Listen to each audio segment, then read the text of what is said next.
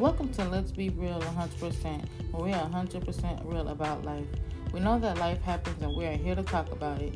And when I say we, I'm talking about it's all God and little old me. Join us as we jump into our topic today. Hey, y'all. Welcome back to another episode.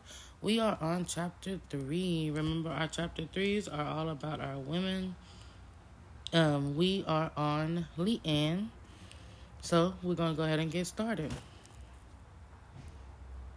As everyone was living their life outside, you will find LyeAnne in her room reading books, or you will find her at the library reading books.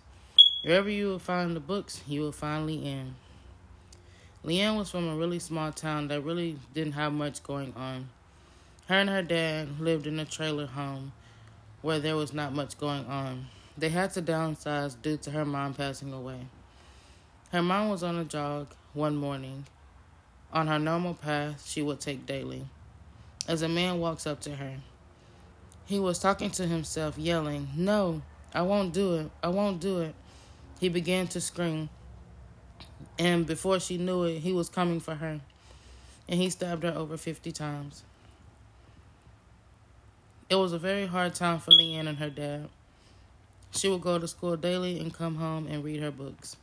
She really didn't hang out with a whole lot of friends or do a whole lot of activities at school. Her teachers would wonder about her because she really didn't participate.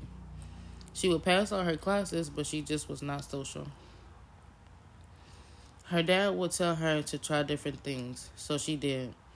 She tried out for cheerleading, tennis, soccer, and a debate team. She really enjoyed them all, but there was one particular club that she really enjoyed, and that was the psychology club.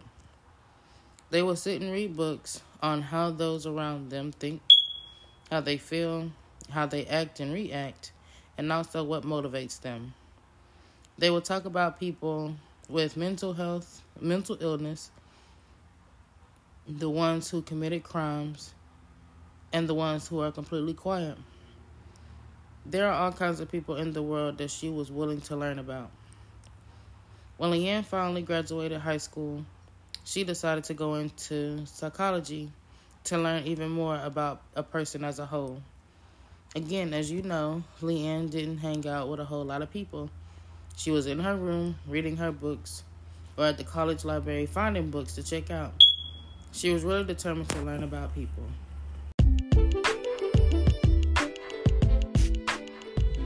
Thank you for listening to Let's Be Real 100%, when we're 100% real about life.